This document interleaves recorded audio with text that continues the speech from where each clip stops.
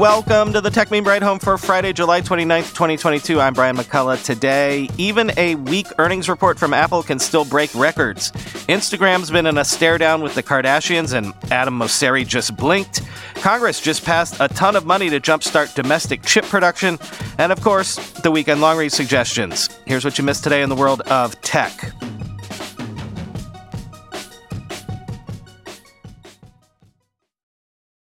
The last big day of vomiting out all of the big tech earnings was yesterday.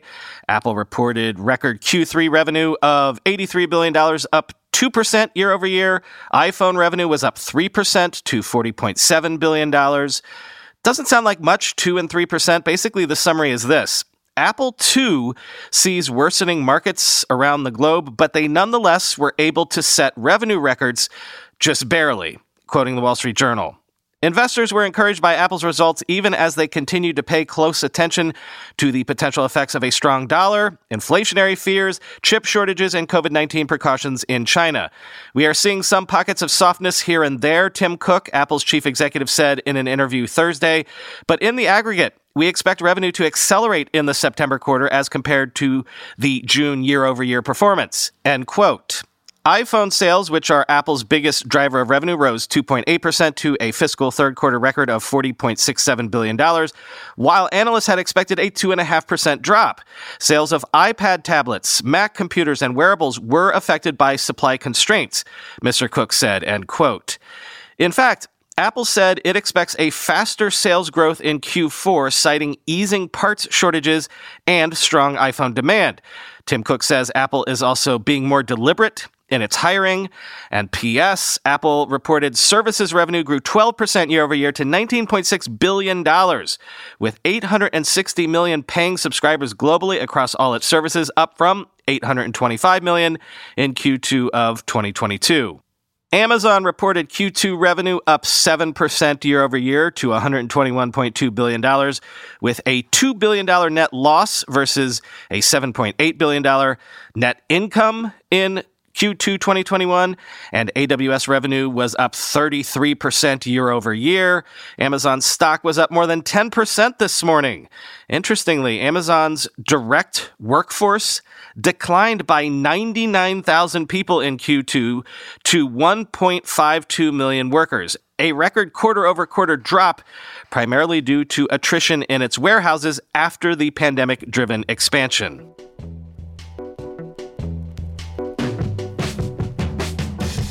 Squeaky wheel gets the grease, Kardashian edition, I guess.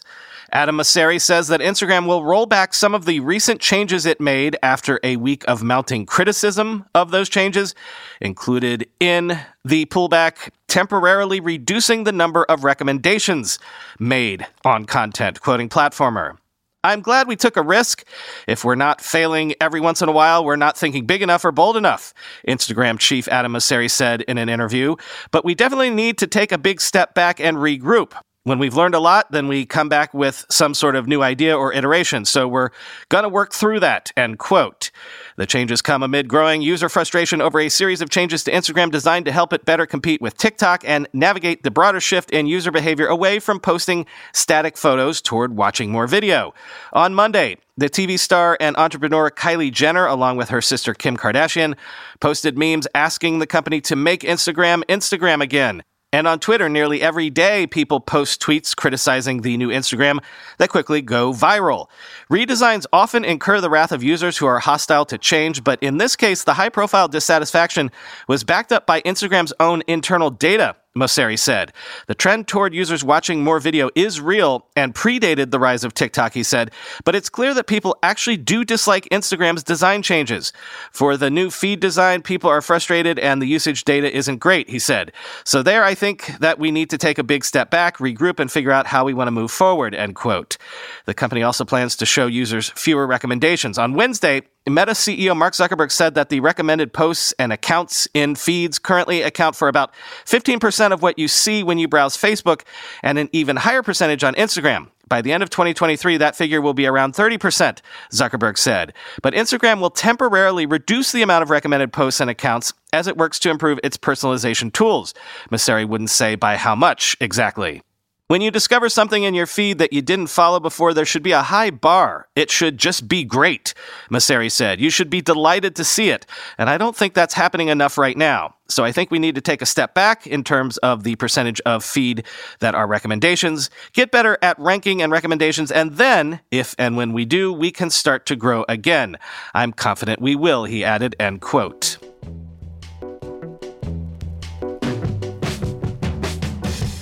The U.S. House of Representatives has passed the CHIPS and Science Act, which includes more than $52 billion for U.S. chip makers and tax credits to encourage investment in chip making.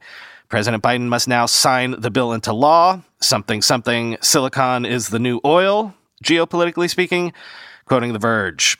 In a 243 to 187 vote, on Thursday, the House passed the $280 billion CHIPS and Science Act to strengthen U.S. science and technology innovation. The bill, a Biden administration priority, includes $52 billion in subsidies to encourage chip manufacturers to build out semiconductor fabrications plants, or fabs, in the U.S.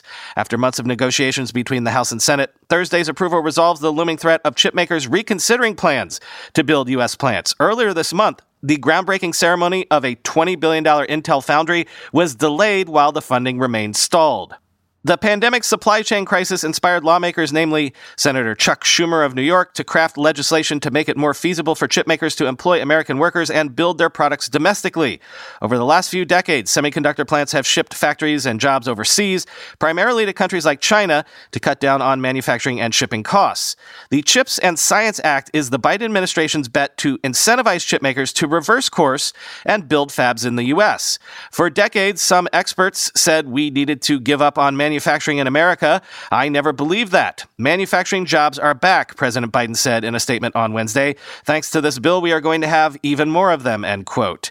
President Biden has encouraged lawmakers to pass the measure, but it's unclear when he intends to sign it into law.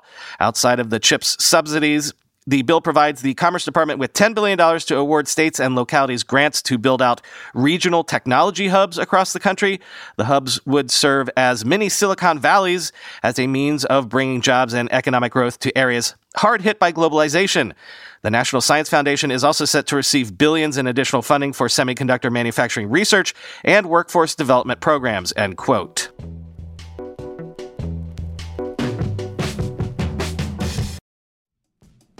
We all know there are things in life that you have to compromise on, but when it comes to your health, there is no compromise. So don't go back to that one doctor who uses your appointment to catch up on the latest headlines, their family group chat, their crossword puzzles, just because they're available right now or they take your slightly sketchy insurance.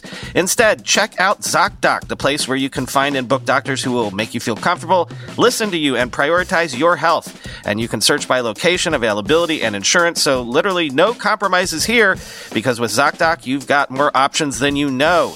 ZocDoc is a free app and website where you can search and compare highly rated in-network doctors near you and instantly book appointments with them online. Once you find the doc you want, you can book them immediately, no more waiting awkwardly on hold with a receptionist. And these docs all have verified reviews from actual real patients. We're talking about booking appointments with tens of thousands of top-rated, patient-reviewed, credible doctors and specialists. I have personally used ZocDoc to find a podiatrist when I needed one for the first time ever in my life. Go to ZocDoc.com/TechMeme and download the ZocDoc app for free. Then find and book a top-rated doctor today. That's ZocDoc.com/TechMeme. ZocDoc.com/TechMeme. Whenever I need to do financial research for this show, for instance during tech earnings season when I have to analyze how various companies' stocks have been performing, I only ever turn to our sponsor today, Yahoo Finance. For more than 25 years, Yahoo Finance has been the brand behind every great investor. Whether you're a seasoned investor or are looking for that extra guidance, Yahoo Finance gives you all the tools and data you need in one place. They are the #1 finance destination, producing a holistic look at the financial news cycle, including breaking news, original editorial perspectives, analyst ratings, independent research, customizable charts, and so much more. Securely link your brokerage accounts for a unified view of your wealth, including 401k and other investments. A comprehensive perspective is what sets apart great investors, and it's how Yahoo Finance ensures you have the insights to look at your wealth in its entirety. With a community of over 90 million users each month, their real strength is helping you on your way to financial success. For comprehensive financial news and analysis, visit the brand behind every great investor, yahoofinance.com, the #1 financial destination, yahoofinance.com. That's yahoofinance.com. Time for the weekend long read suggestions. First up, among the big tech high flyers to have been brought low this year, the first sector, in my opinion, that was hit, and in many ways the furthest to fall, has been the buy now, pay later space. Bloomberg has an in-depth look at the entire industry and at the issues facing Afterpay, Klarna, Affirm, and other players such as economic uncertainty, competition, regulators, and consumer debt. It's a real history of the whole industry that I found fascinating. Quote, because it's new, BNPL hasn't been tested during a meaningful economic downturn. With inflation high, money doesn't go as far, which suggests demand for BNPL could rise, as it did for traditional layaway during the Great Recession.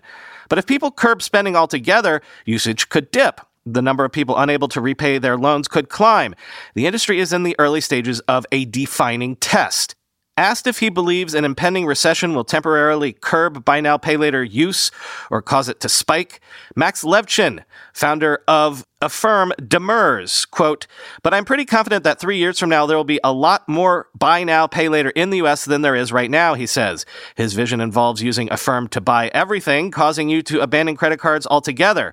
I'm extremely biased, and I'm sort of drinking my own Kool-Aid and trying to sell it at the same time here, but I do see the demand for this credit card alternative payment modality just rising among young people, among people who are fed up with the sort of fine print is my business model approach that traditional banks have, he says. I don't take it for granted that everybody has to believe in it, but as an entrepreneur, it's my job to believe that my future is the best one, end quote. It's hard to argue against the world BNPL companies say they're creating, one in which finance is friendlier, transactions simpler, terms more transparent. In the broader movement to add a certain aesthetic to lending, with vibey names, better-looking websites, smartphone apps, and a boatload of marketing, there's something powerful in rebranding credit and debt as more palatable. It's just that for the spenders, the risks and responsibility remain the same, end quote. Next, I alluded to this a bit yesterday, but Cecilia Kang in the New York Times argues that Lina Khan's attempt with the FTC to block Meta's Within acquisition upends decades of antitrust standards and could shift how DC regulates competition in nascent industries. Quote, at the heart of the FTC's lawsuit is the idea that regulators can apply antitrust law without waiting for a market to mature to the point where it is clear which companies hold the most power. The FTC said such early action was justified because Meta's deal would probably eliminate competition in the young virtual reality market. Since the late 1970s, most federal challenges to mergers have been in large, well-established markets and aim to prevent already clear monopolies. Regulators have mostly rubber-stamped the purchases of startups by tech giants, such as Google's 2006 deal to buy YouTube and Facebook's 2012 acquisition of Instagram, because those markets were still emerging. As a result, Ms. Khan faces an uphill climb. Regulators have been reluctant to try to stop corporate mergers by relying on the theory that competition and consumers will be harmed in the future. The federal government lost at least 2 cases that used this strategy in the past decade, including an attempt to block a $1.9 billion merger in 2015 among X-ray sterilization providers that the FTC had predicted would harm future competition in regional markets. The FTC's lawsuit against Meta in the budding virtual reality market is a deliberately experimental case that seeks to extend the boundaries of merger enforcement, said William Kovacic, a former chairman of the agency. Such cases are certainly harder to win, end quote. Speaking of nascent industries, The Markup takes a look at 37 companies in the connected vehicle data marketplace, a largely unregulated industry that analysts estimate will be worth $300 to $800 billion by the end of this decade.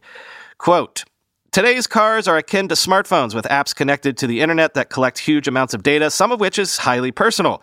Most drivers have no idea what data is being transmitted from their vehicles, let alone who is exactly collecting, analyzing, and sharing that data, and with whom.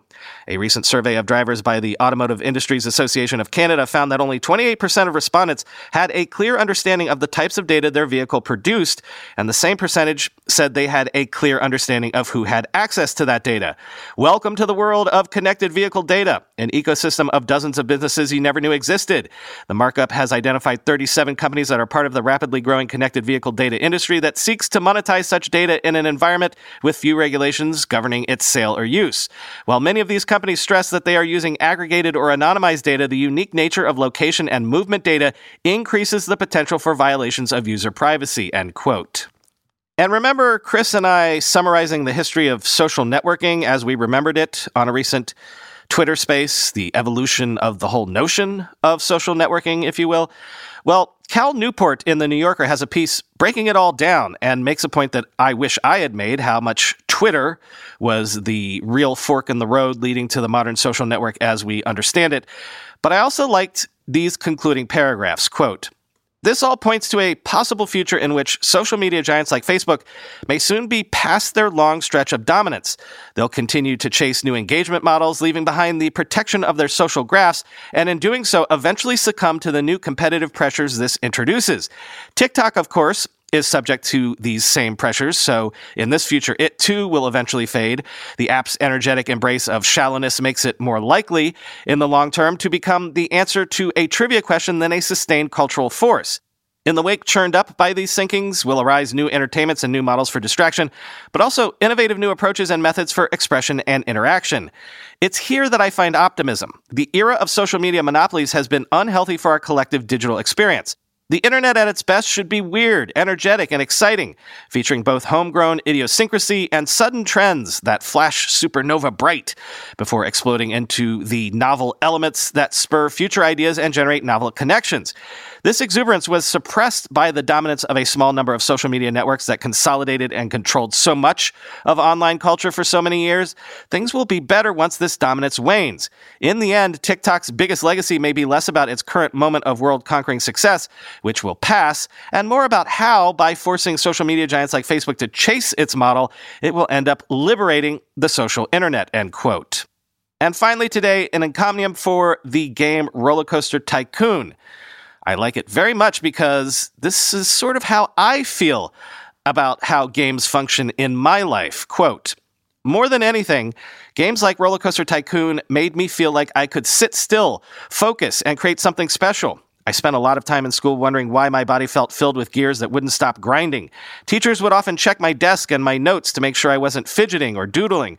Running those silly parks and ushering my Zoombinis through their puzzles helped me feel like I had something to offer besides completing worksheets, writing book reports, and teaching my classmates how to graph a penis on a TI-83. I was allowed to play these games because they were learning. They made school more tolerable. That year and several thereafter, I begged my parents to buy me the Roller Coaster Tycoon games. I loved playing them, and I loved that they slowed the turning gears in my head. Management sims more broadly have become a staple of my adult life and something I gravitate toward when I need to decompress. Playing these games, especially with goofy or high-stakes fail states, is incredibly entertaining and makes me feel powerfully competent when I pull off a good run," end quote.